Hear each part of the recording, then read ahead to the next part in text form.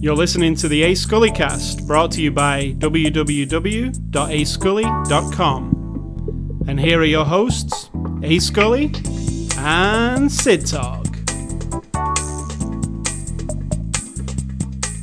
Welcome. Sid Talk. Thanks. I'm doing everything in threes today. I feel very privileged for that. Welcome. What is the before the after the show discussion before we go to the show? You're just telling me more stuff about this movie. Yeah, I was. I believe was the thing. We just went through I like going through the trivia on IMDb for movies. So if you want to, if you watch a movie and you really like the movie and you want to find some trivia, go to IMDb. They have a trivia page for every single movie, and I'll give you one line of trivia for this movie. Yes. Yeah, I will. I'm looking, and none of them are interesting. Hold on. This is riveting. Here we go. Here's your trivia for the movie It. The scenes at the Bowers house were actually the first scenes filmed, and the last scene filmed was the opening scene. Trivia. We knew that from the extras, but thanks. But these people out there didn't maybe not see the extras. That's true. So yeah, there you go. So it is Saturday, January the 20th. This is After the Show. We're a movie podcast. We review movies. And this is 514. This week we're looking at the movie It. It's a 2017 movie released on Blu-ray on January the 9th, 2018. So you can pick this one up now. It's rated R. And Warner Brothers kindly sent us a copy for review. So thank you to Warner Brothers.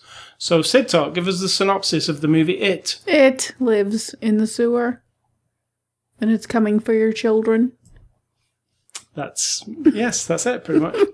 Yep, Thank you. I've seen it. I know what it's about. I don't think at this point people need to tell them. Well, there might be people out there who have never heard of It. Then they need to watch it. Well, they don't even know it exists until we tell them. They're listening to this podcast. Mm-hmm. So chances are... You don't grasp the concept of this podcast. Me? Yes, you. That's very possible. That is... You've only had 514 of them to figure it out. True. Yeah. So, the movie It.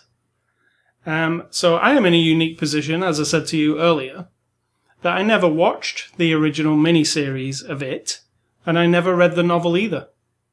Because I did read some Stephen King novels, but not this one. And what about you? Did you? I never read it. I watched it on TV when it was on.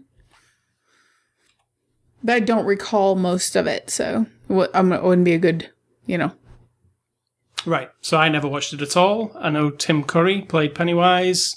I've obviously seen the clips of him being creepy. The image of him looking out of the storm drain. I've seen that. So I am slightly familiar, but I actually didn't really know the story of It. So this movie actually really surprised me because I didn't actually know what to expect. And what I saw, I don't know how faithful it is to the novel or to the other show, the other movie.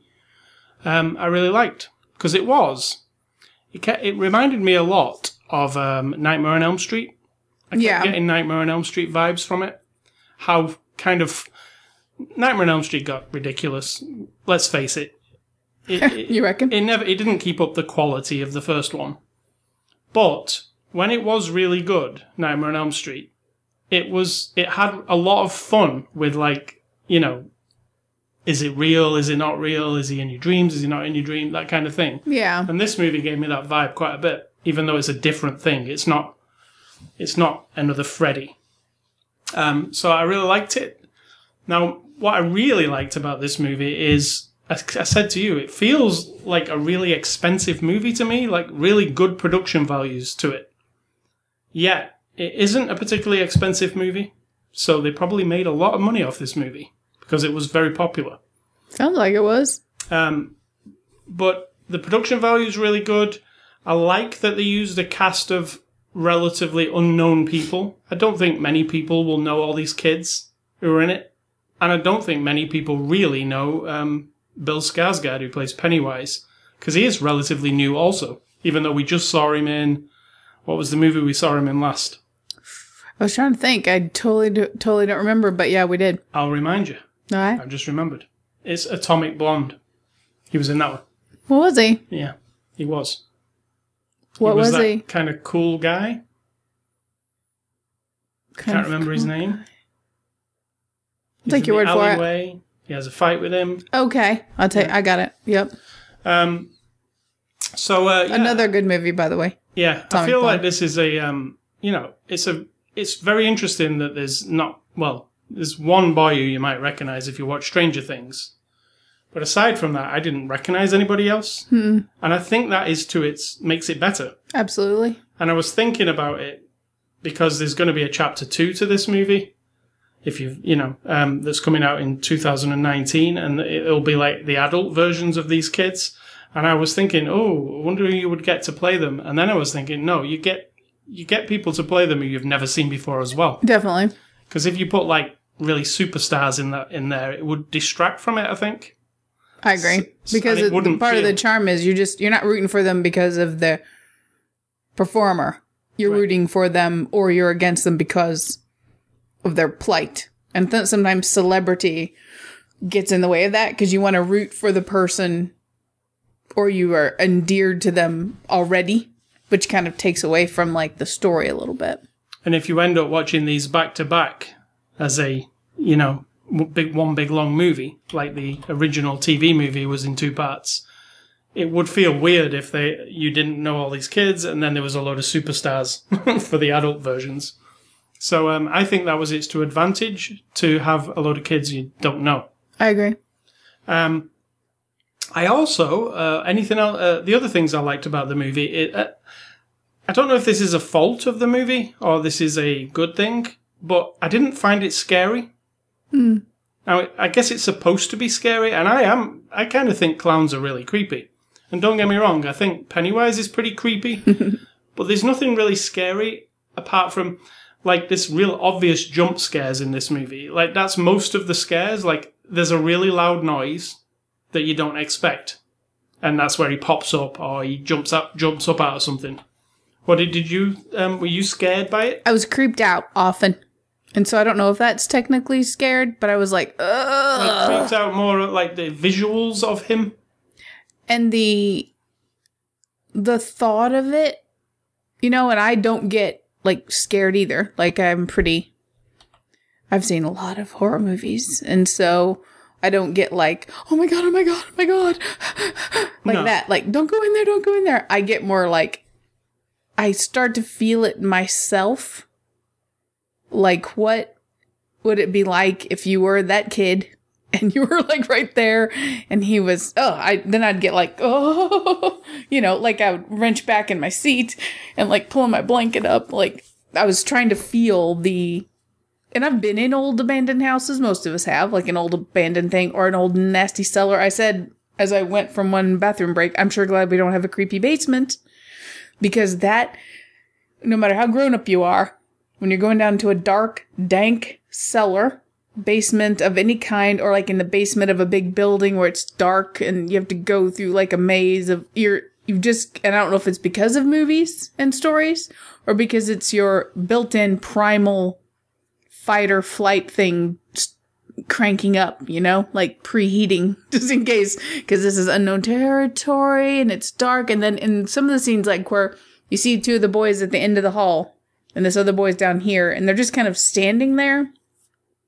with their backs to you, and then the door closes, that kind of stuff is like, I just think it's trapping, and I don't get like, get out of there, or what are you doing? I mean, in your brain, you kind of do that, but I don't feel like it's really happening, except I would imagine myself in the situation, and then trying to imagine what it's like to be truly afraid of not of a person, because we have horrible people in this movie as well.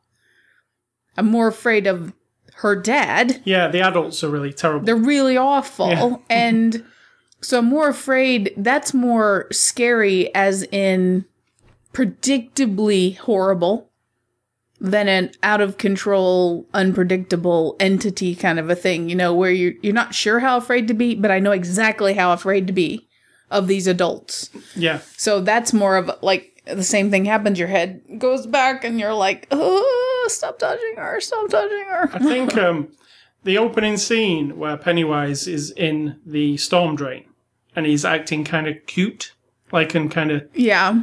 normal almost. Meh. That's the creepiest part to me because it's like a child predator coming onto a child, like. Yeah, and that's kind of the idea. I think. Yeah, and it felt that way, and it felt weird, and it felt, come here and get the sweeties, and then, With that like weird. yeah, that weird panting he was doing, kind of that he was getting off on it, and it was odd. Well, he was about to feed his hunger, so you're like, Yeah, that was the part where I was like, oh, that's a really effective opening to the movie. It's real creepy.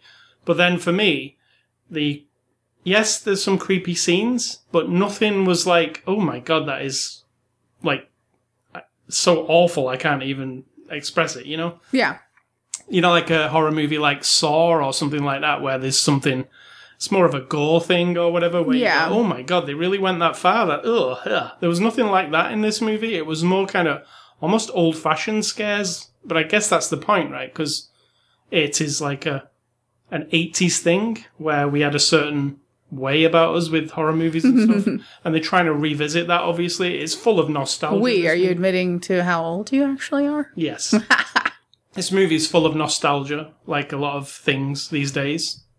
I always appreciate that. I mean, I think you all always appreciate that. If you grew up in a certain era, this one be the 80s. We both grew up in the 80s. You're always going to connect a story that takes place in the 80s because you're like, oh, look, it looks like that's what it was like when I was a kid. They got it right. I mean, not for me, not exactly, because I didn't grow up in America. So I don't see... Movies that reflect your 80s were like Sing Street, right? Yeah. Sing Street or... Not many, actually. Mm-mm. I don't really have a lot of... There's not a lot of British movies set in the 80s. Correct me if I'm wrong and tell me. Email me and tell me.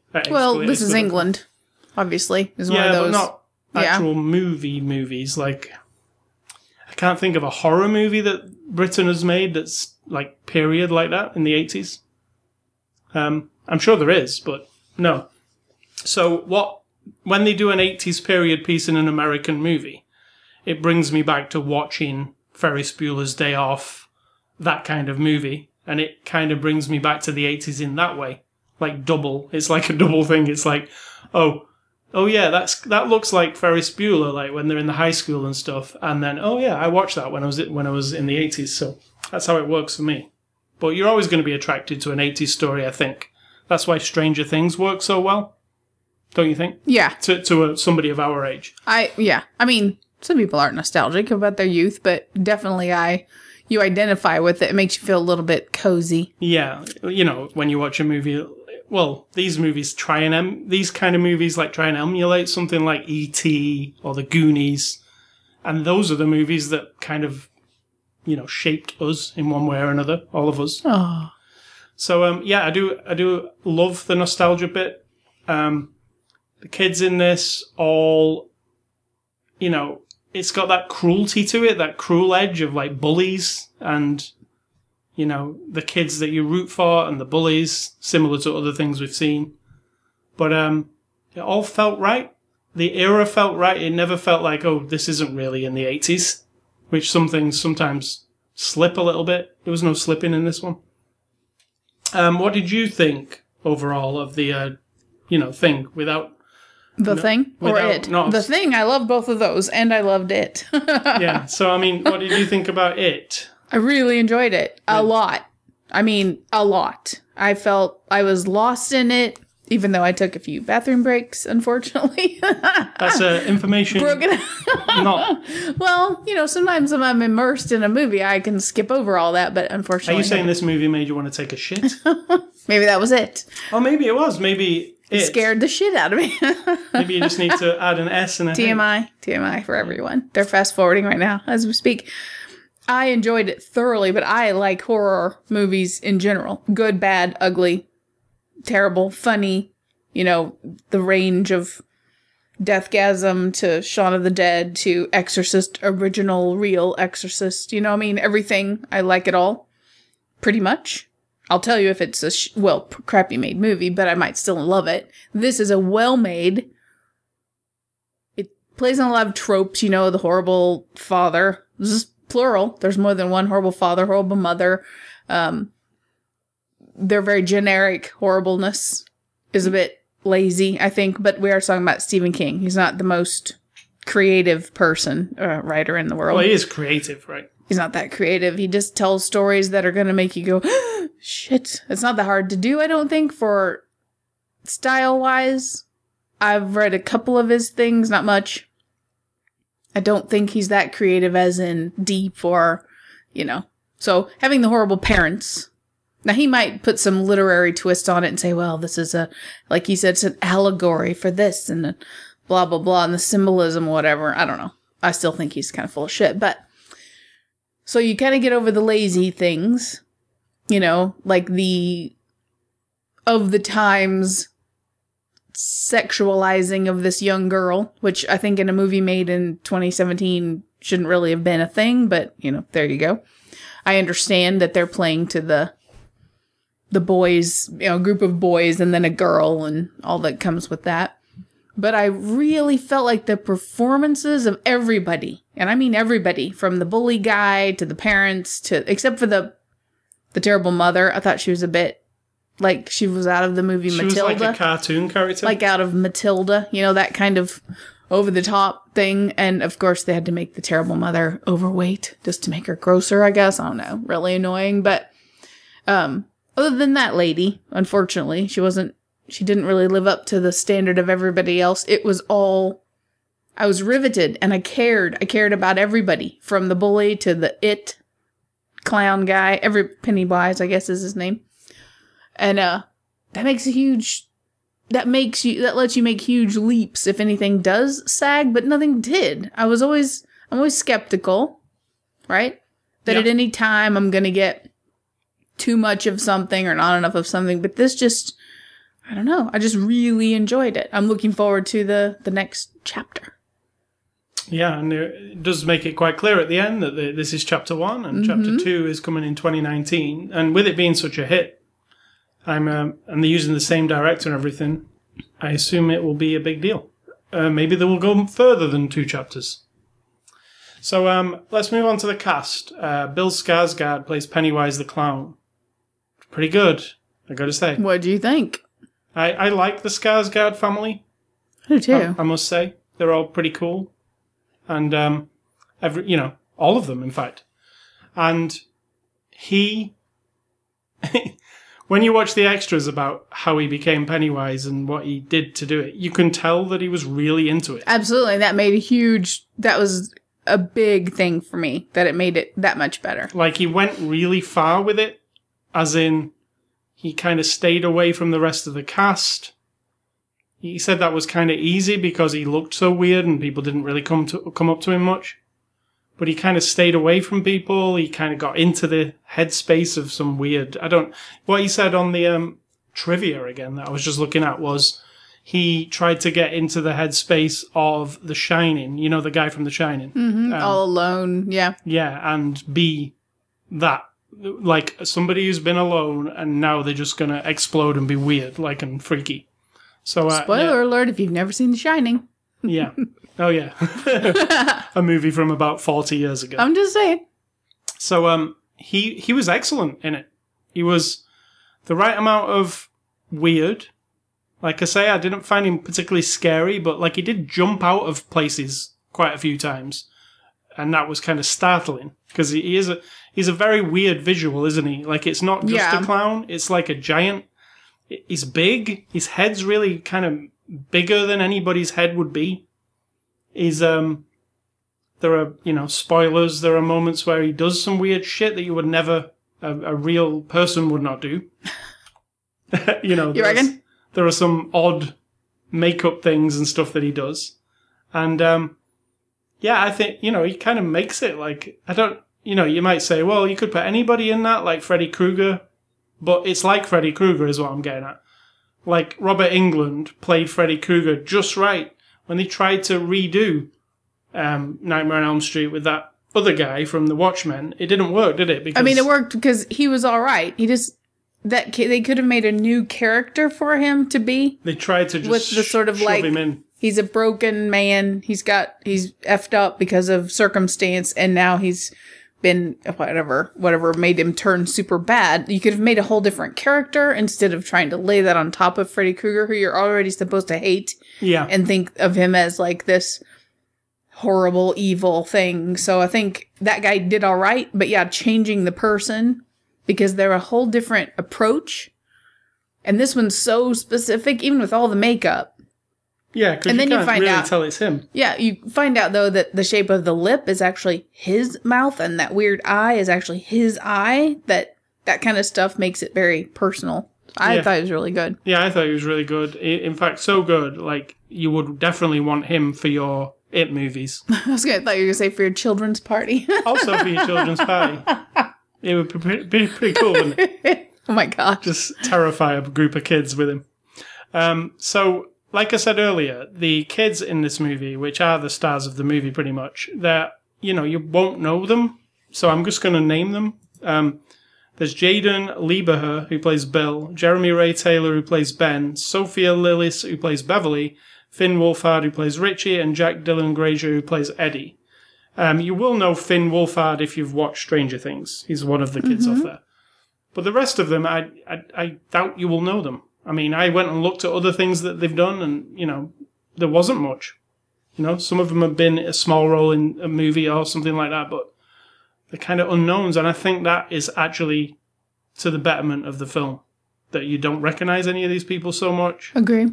And on the other hand of that, they're all very good. Like, every one of them is good at portraying these kids.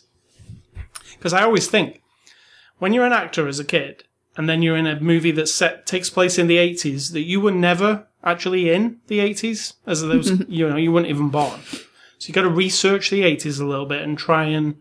Not really. No, I don't think you want to try to be the 80s. Not try and be it, but you've got to at least know, I mean, to a kid of today, and... Why? They're just telling you the things to say, and, like, here's your performance. Me as a kid, if I was preparing for it, I would want to at least experience the 80s through something else.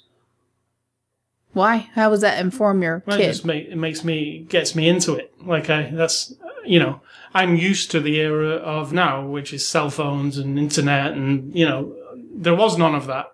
So you've got to grasp all of that.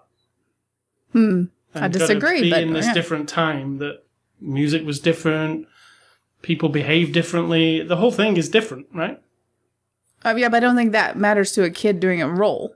Because you say the lines that are given to you, you're not making up the lines. I guess I'd be a really good actor because I'd want to bloody... I don't think that would improve your performance. Oh, I'd be a It would improve your experience, but I don't think it would, no. So these kids, they've not... they're kids who've never experienced the 80s, and I buy them being the 80s kids. That's what I'm getting at. They're all really good.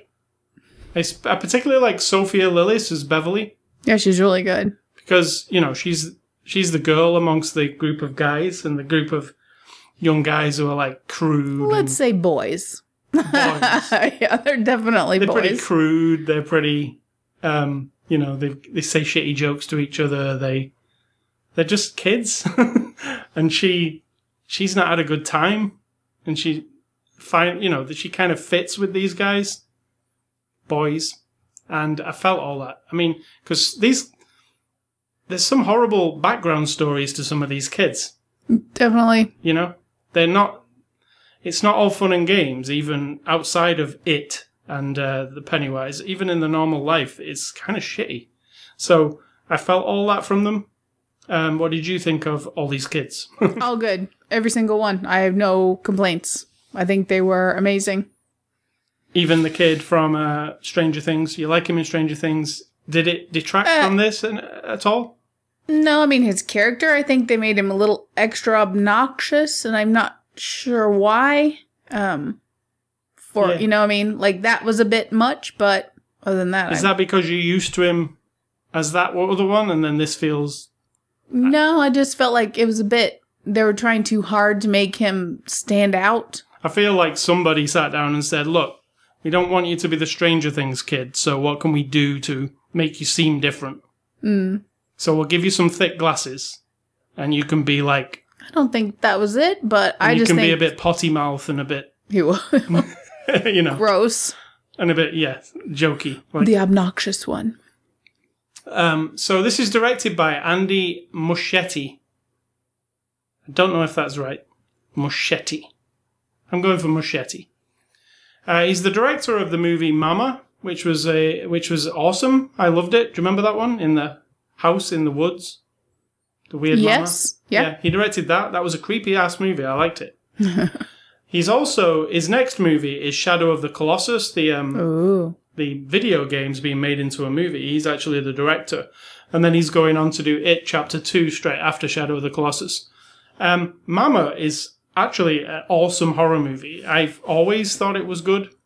So I really like this guy. You know what I like sometimes about horror films like this? That it's an unknown director almost. It's not somebody like, who's a big horror director. But this feels super accomplished, right? It feels like a really awesome horror movie. Yeah, it's just, I think getting those good performances, it tells a lot about tells a lot about a person. So I like it when I read the director's name and it's like, oh, he's a guy. That Mama was a small budget horror movie, and he's not really done a load of other stuff. But then look how good this turned out. Like, it is awesome. Like, it feels like somebody huge made it. Like somebody who we already made 50 horror movies. So I liked his direction style. I like the whole thing. It looks really good. This movie. It's got some really creepy, like I say, the set design and the, production, it feels bigger than probably what it is. Like, the scene at the end? I won't spoil it, but you look up and some stuff's happening. Yes. That looked area, really good. Yeah, it's so good. It's like something bigger than you think that the movie should have. Like, I was like, wow, this is pretty crazy. But then everything, like that haunted house... Not a haunted house, but from the look of that house from the outside, it's like your typical, oh look, it's the Munsters house. Yeah. Was that a real house, or was that? I don't think so. That a set built out? It was a set. It looked like it came out of Tim Burton's Nightmare or something. Like, it is cool looking. So yeah, production and just how everything looks in this movie. They don't go overboard with CG. A lot of it's practical stuff. When she's in the bathroom and all the blood. Yep. That is awesome. It was. That reminded me of Nightmare on Elm Street, obviously, with the bed with the blood coming out.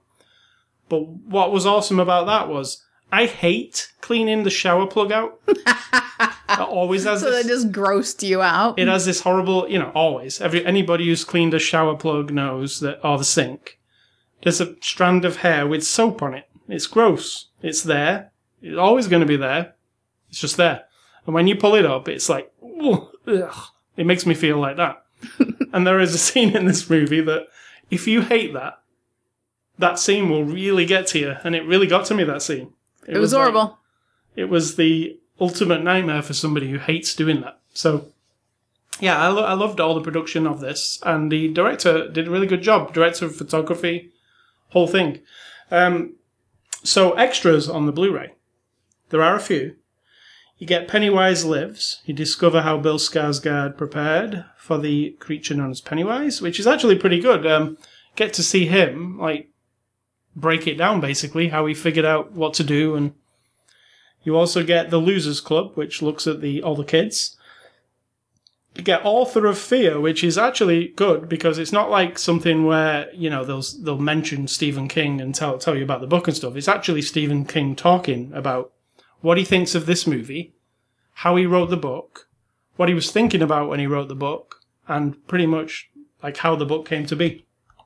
So if you're interested in Stephen King, you get a whole 15-minute interview with him. And then there are some deleted scenes from the movie. So, conclusion on it. Highly recommended from me. It's one of the better horror movies I've seen in a while, to be honest. So I would recommend it. I agree.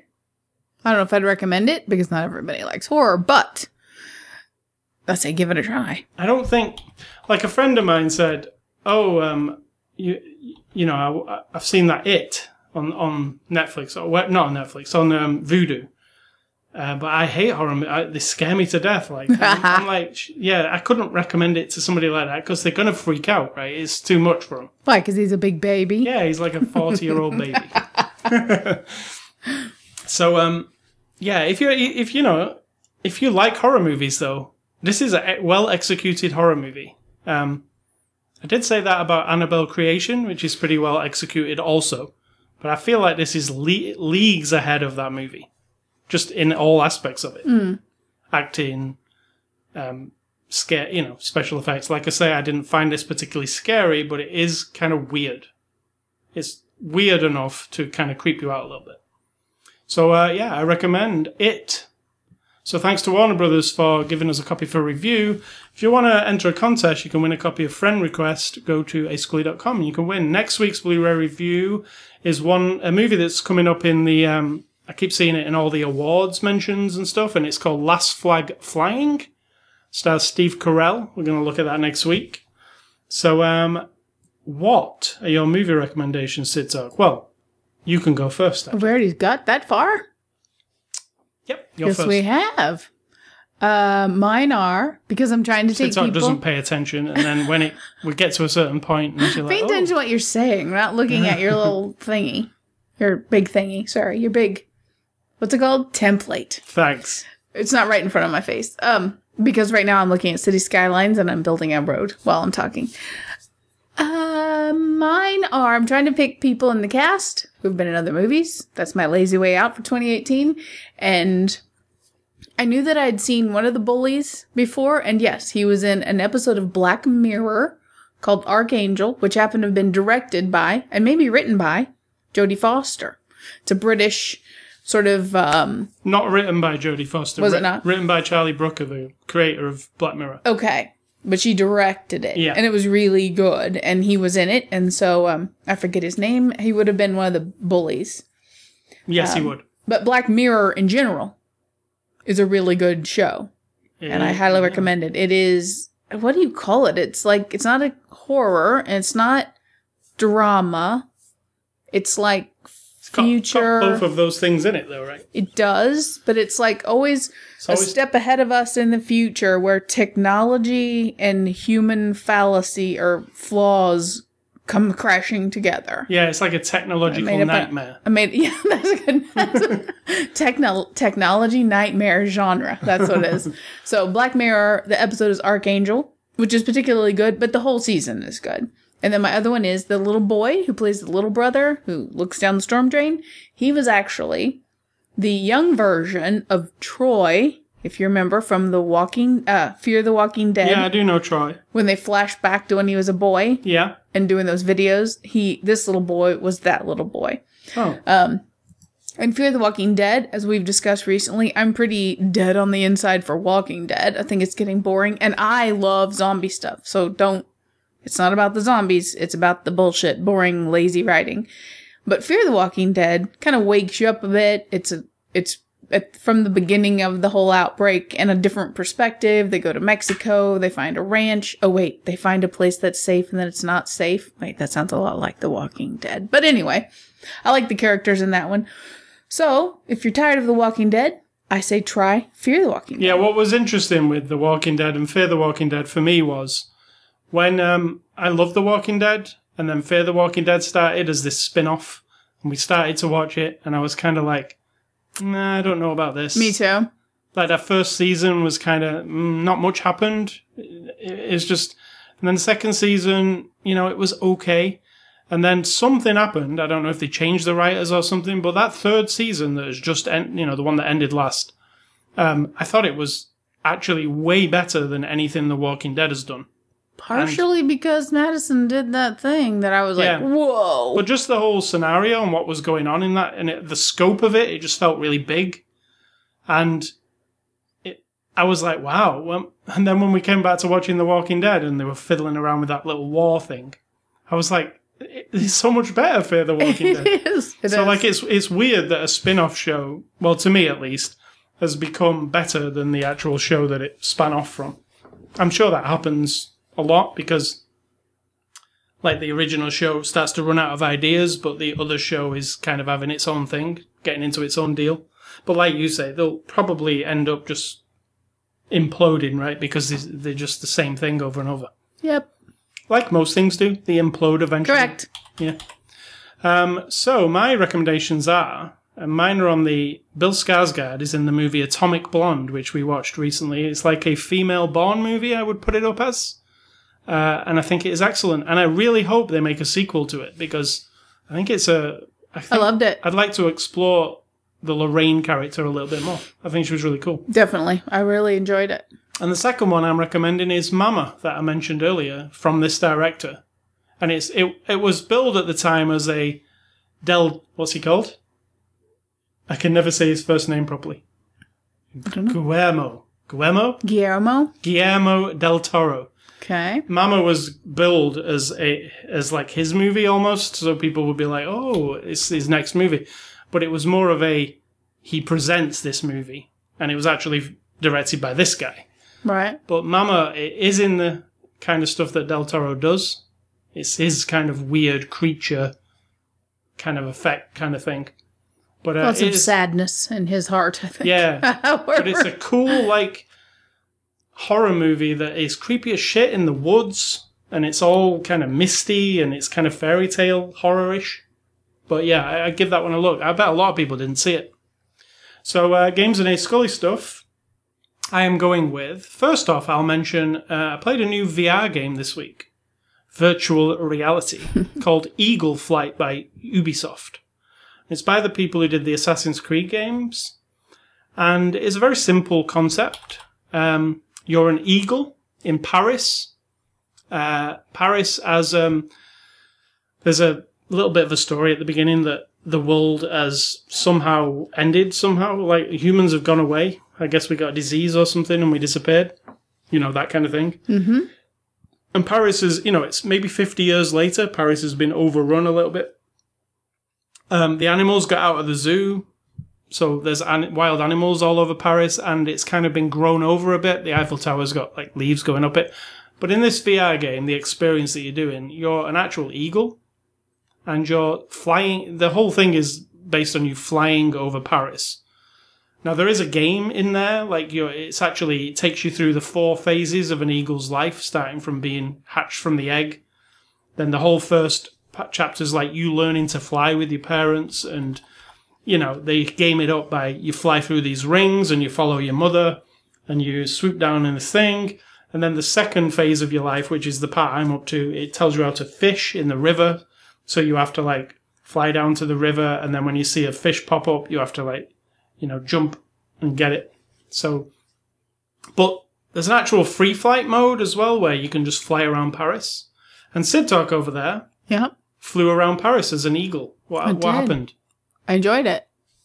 I got sick and had to lay down, but I did enjoy it. Sounds like a riot. I did love Sounds it. like a riot. It was.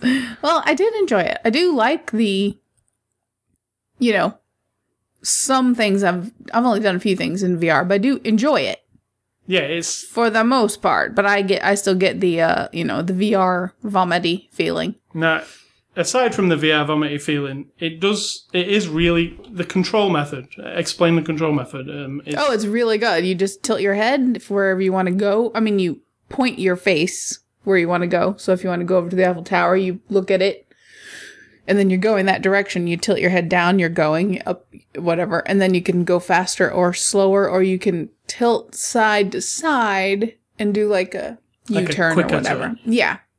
And while that sounds really weird and oh God, what, you just tipping your head up and down? How can that control it very accurately? It's super accurate. It is. It works really well.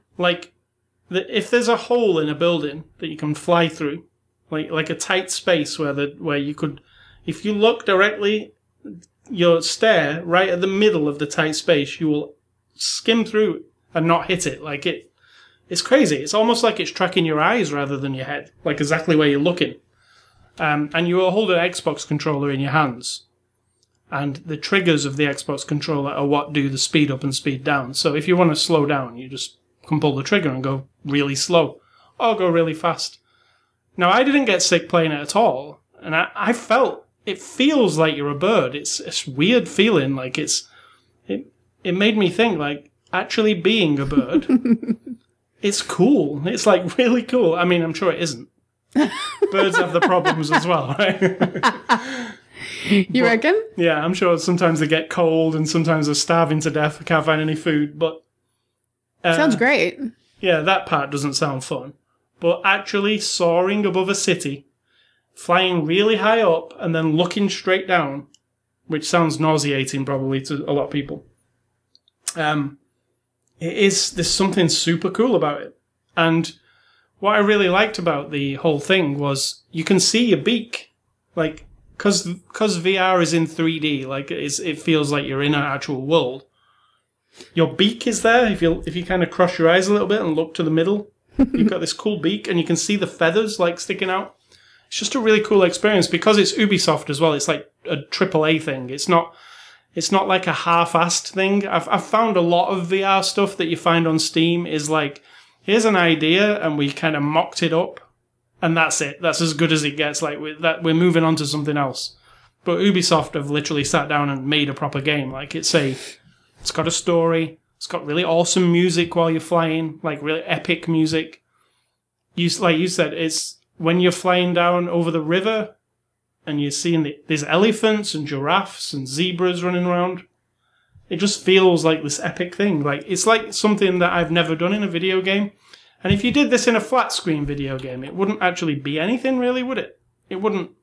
I don't know about that. There's not much to it. If you're just a bird on a flat screen. See, I don't feel the thing that you do. I don't go like, oh, I feel like I've been a bird. I don't feel that at all. Well, you feel like you're in a world. Like you look around, everything feels high up, and you look at your nest when you're sat on the nest, and yeah, there's a guy over there, and like when you look, if you play a game like that on a flat screen, it's not the same. Like, yes, they could build the game into a flat screen. Oh, you just fly through the loops, but then it just is like anything else.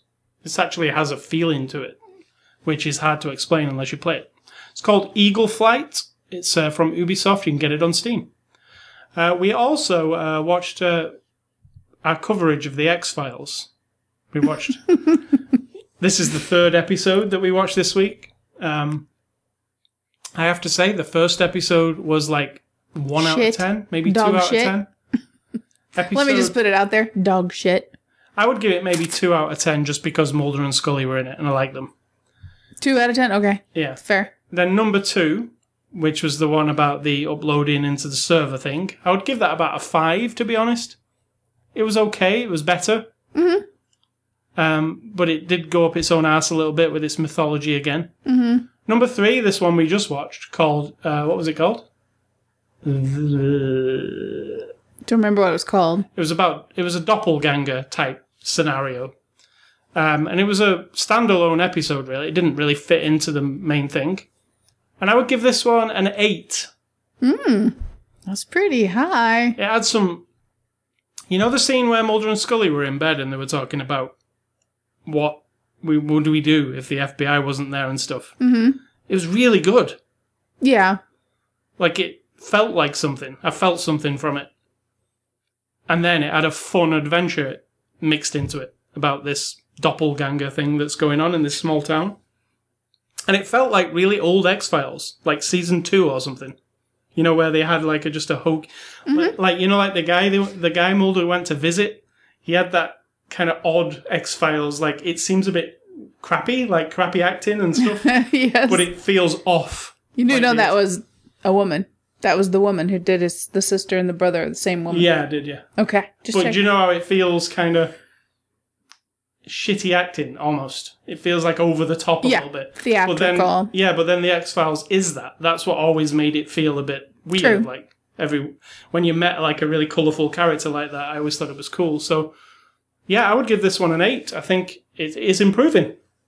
Absolutely improving. I don't think you couldn't because it was so bad. Well, I guess maybe that's Chris Carter's idea. Start with absolute dog shit and then it's uphill. So everyone's expectations are really low. Yeah. So episode 3, I highly recommend watching it because it really did feel like an old episode of The X-Files. But Mulder and Scully are way more weary now, and older, and there's a lot more. They're a bit more complicated than they used to be emotionally, and you'll discover some of that this Yeah. time. So, what else we got? The end of the world, or the end of the effing It's the world. end of the world as we know it. I'll forever think of that every time someone says that phrase. You will, but that was not used in this show. It wasn't. By a big mistake. Big mistake. So the end of the effing world is on Netflix now. It is a British show that aired like about 6 months ago in Britain on Channel 4. But now it's on Netflix, so everybody can see it in America. And we watched the whole thing in 2 nights. Do you realise? Yes, of course. What I'm a marathoner, so I'm not into this waiting around shit. did you think of the end of the effing world? Really good. I don't know what else to tell you. It's really good. It's high quality. Explain to the listeners kind of what it is in a rough outline. It's basically a modern Bonnie and Clyde, or what's the one you like? Natural Born Killers. Natural Born Killers. I mean, it's just a new telling of that. 2 young people committing some crimes on the lam, and their connection to one another. But this changes it ever so slightly to where, well, you always get their backstories, and then you root for them because you know they've had a hard time, these Bonnie and Clyde types. Yeah. But this has got that sort of comic book / British. However, even though it's in England, it's very American. Yeah, it is. Like, you would be hard pressed to know. And I said there should be more shows like this in England. And it's British countryside, British places that we don't see often in TV shows. It's like on the road. So you get like the things that you'd see in an American show. Like there's an explosion. There's like a really fancy house that they find that's all out in the woods kind of on its own. And in British TV shows and movies, you get this feeling of it's all very claustrophobic and tight in the cities, and if you live out in the country, you live in this like a shack with a thatch roof or something. You know what I mean? Like, this kind of showed you England, or the country of England, in a different way. And a lot of the dialogue seems kind of bold and American, almost like a bit Tarantino-esque. Tarantino. I was just gonna say, yes, like if she'd done her 2 fingers over her eyes, she would have been Uma Thurman, for a second. That dance, what she did there, I was reading an interview with her. She watched Pulp Fiction 20 times. Just the dance scene. I could get the vibe, and that was definitely. what she was going for, yeah. She achieved it. Yeah, and it actually uses some of Pulp Fiction's music, and, and a Natural Born Killers song as well. But yeah, it's got that vibe. Mm-hmm. But it's got that cheeky English thing about it too. Yep. Where it's very British kind of humour.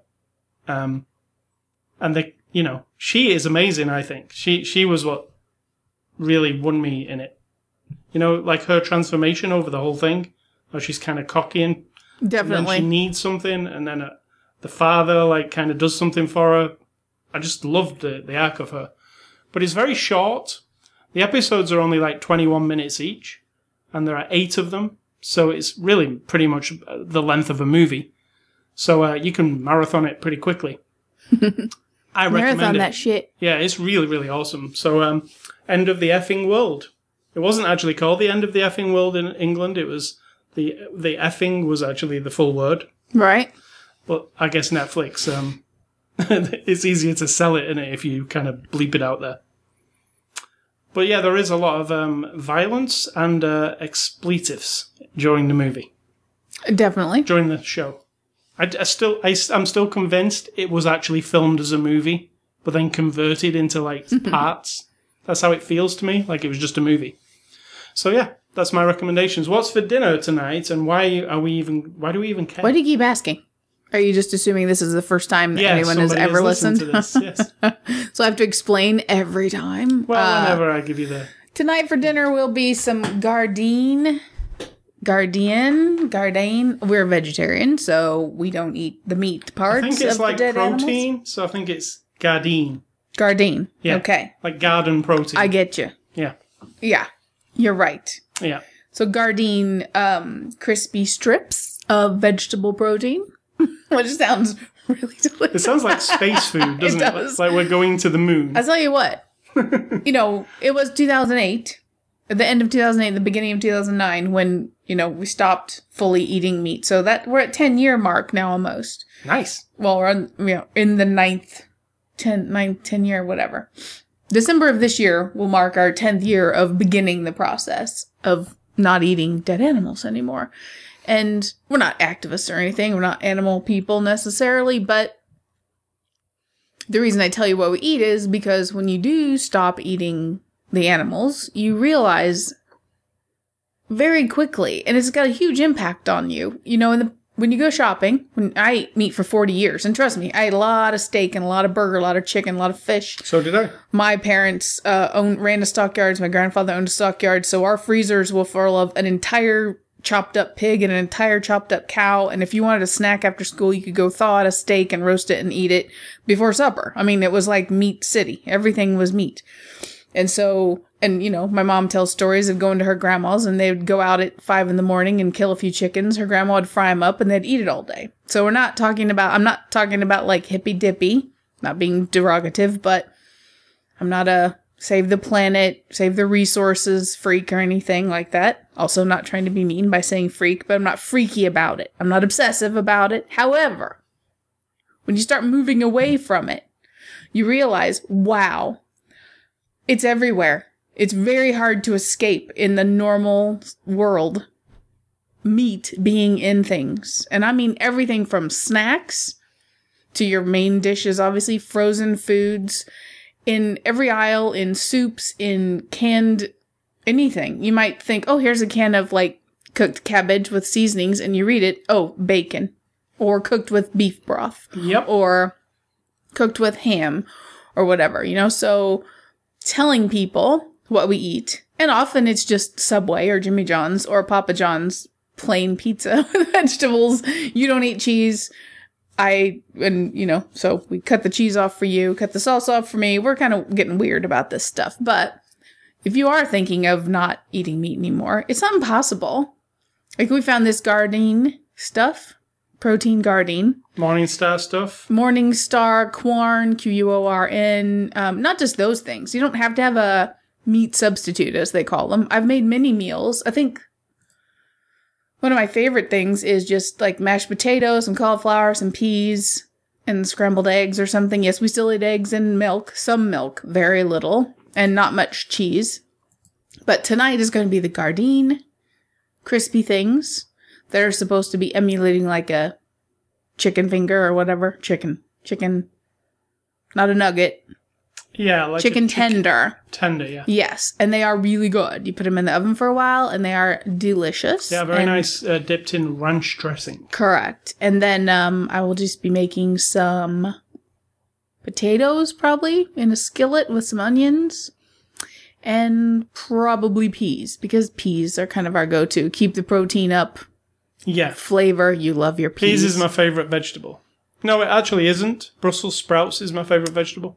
We have those less. I should think of getting them more often. I love them. Yeah, I love them. So that's it. That's what I'm for dinner. And what's your advice before we leave? My advice tonight is, and this isn't advice so much as I'm bossing you all around, but stop underestimating yourself. It's really getting on my nerves.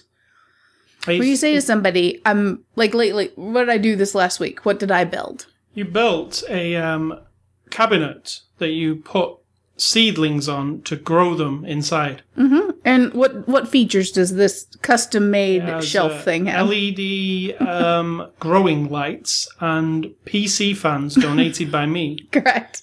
That put a breeze over the seedlings. Correct. And I had no plans. It looks like you're going to grow weed. It does, and people have accused me of that, which is fine, but it's not for weed. But I'll tell you what, that's where I get a lot of my gardening tips. I'm not kidding. That's where a lot of people, obviously in places where it's legal or not legal, you get a lot of good tips because they're growing for a purpose, right? They're growing for high quality, either to make money or just to use for themselves. So I take that advice, and it's just a plant. It's nothing special about marijuana. So I did get a lot of advice from that, but this shelf thing, I had no plans. I had no guideline. didn't draw it out. I looked up what they look like in the store, what people have built for themselves. And then I did my own customization. I wanted it to be a certain width so that in front of the window, it didn't take up as much space as I have in the past. I wanted it to be a certain height. I wanted to have a shelf that I could put under, but a nice flat thing on the top and all this stuff. So I just did it. I literally would just go to Lowe's or Menards, look around and go, how do I build this one side? I guess I'll get 3 of these, make them this long. Give me some screws. I did buy a new drill/screwdriver, electric screwdriver, because the first night I did them all by hand and I was like, ugh. So I got over that real quick. True. And then I just sort of pieced it together and it started coming together and I was like, wow, this is awesome. I mean, it's not perfect. It's not I wouldn't put a level on it or check my corners for 90 degrees or anything like that. But when I got it finished, I have this overwhelming sense of pride. And if I had started with the attitude that I get from a lot of people, wow, I could never do that. I would never even try that. I wouldn't even know where to start. If I started there, I wouldn't have done it. Right. And so that's underestimating your ability. Now, I underestimate myself as well in a lot of things. I have this, and it's been going on for a while. Last year, I planned to teach myself more about drawing caricatures of people, and then I didn't get it done. Why? Because I underestimate my ability to do it. Because I sit down with it, and I'm like, oh, I'll probably never get this. So I do it too. And it's bullshit. Because if I just do it, I'll do it. I may not be the best in the whole world. I may not win competitions. But I think that when people underestimate themselves, it puts this brick wall in front of them with a big door and a padlock. Well, you can just shoot the padlock off, go all atomic blonde on it, and just try things. Yeah, don't underestimate your ability to do anything. You know, if you think at 35 years old, well, I really wanted to be like a psychiatrist. I really wanted to be a brain surgeon. I really wanted to be a lawyer. You know a guy who became a lawyer later in life. I'm not saying you'll be the best at it or that you'll 100% succeed, but if you automatically decide you can't do it, then you're not going to do it. That is true. You'll never fail if you say, I can't do it. Because that means you won't try, and then you can't do it. So don't underestimate yourself. All right. So if you want to visit our website, it's ascully.com. You can catch us on Twitter and Facebook on the social networking side. You can also catch this podcast on Google Play Store, iTunes Music Store. If you've got an Amazon device, you know, one of those little speakers that you have in your house that you talk to, you can say your trigger word and then say, listen to After the Show Movie Podcast on TuneIn, and it will play you the latest episode. You can email feedback to me at ascully@ascully.com. Don't email Sid Talk. Please email me and tell me, what was it I wanted them to tell me earlier? Well, you'll have it in your head because you was listening so intently. Tell me that, what I said earlier. Definitely. I forget. So, and I want to say stay classy, Mr. Bill Skarsgård as Pennywise. I'm really looking forward to seeing you again in the sequel. It was good. And I'm going to say think for yourself. Because if you don't do it, someone will do it for you.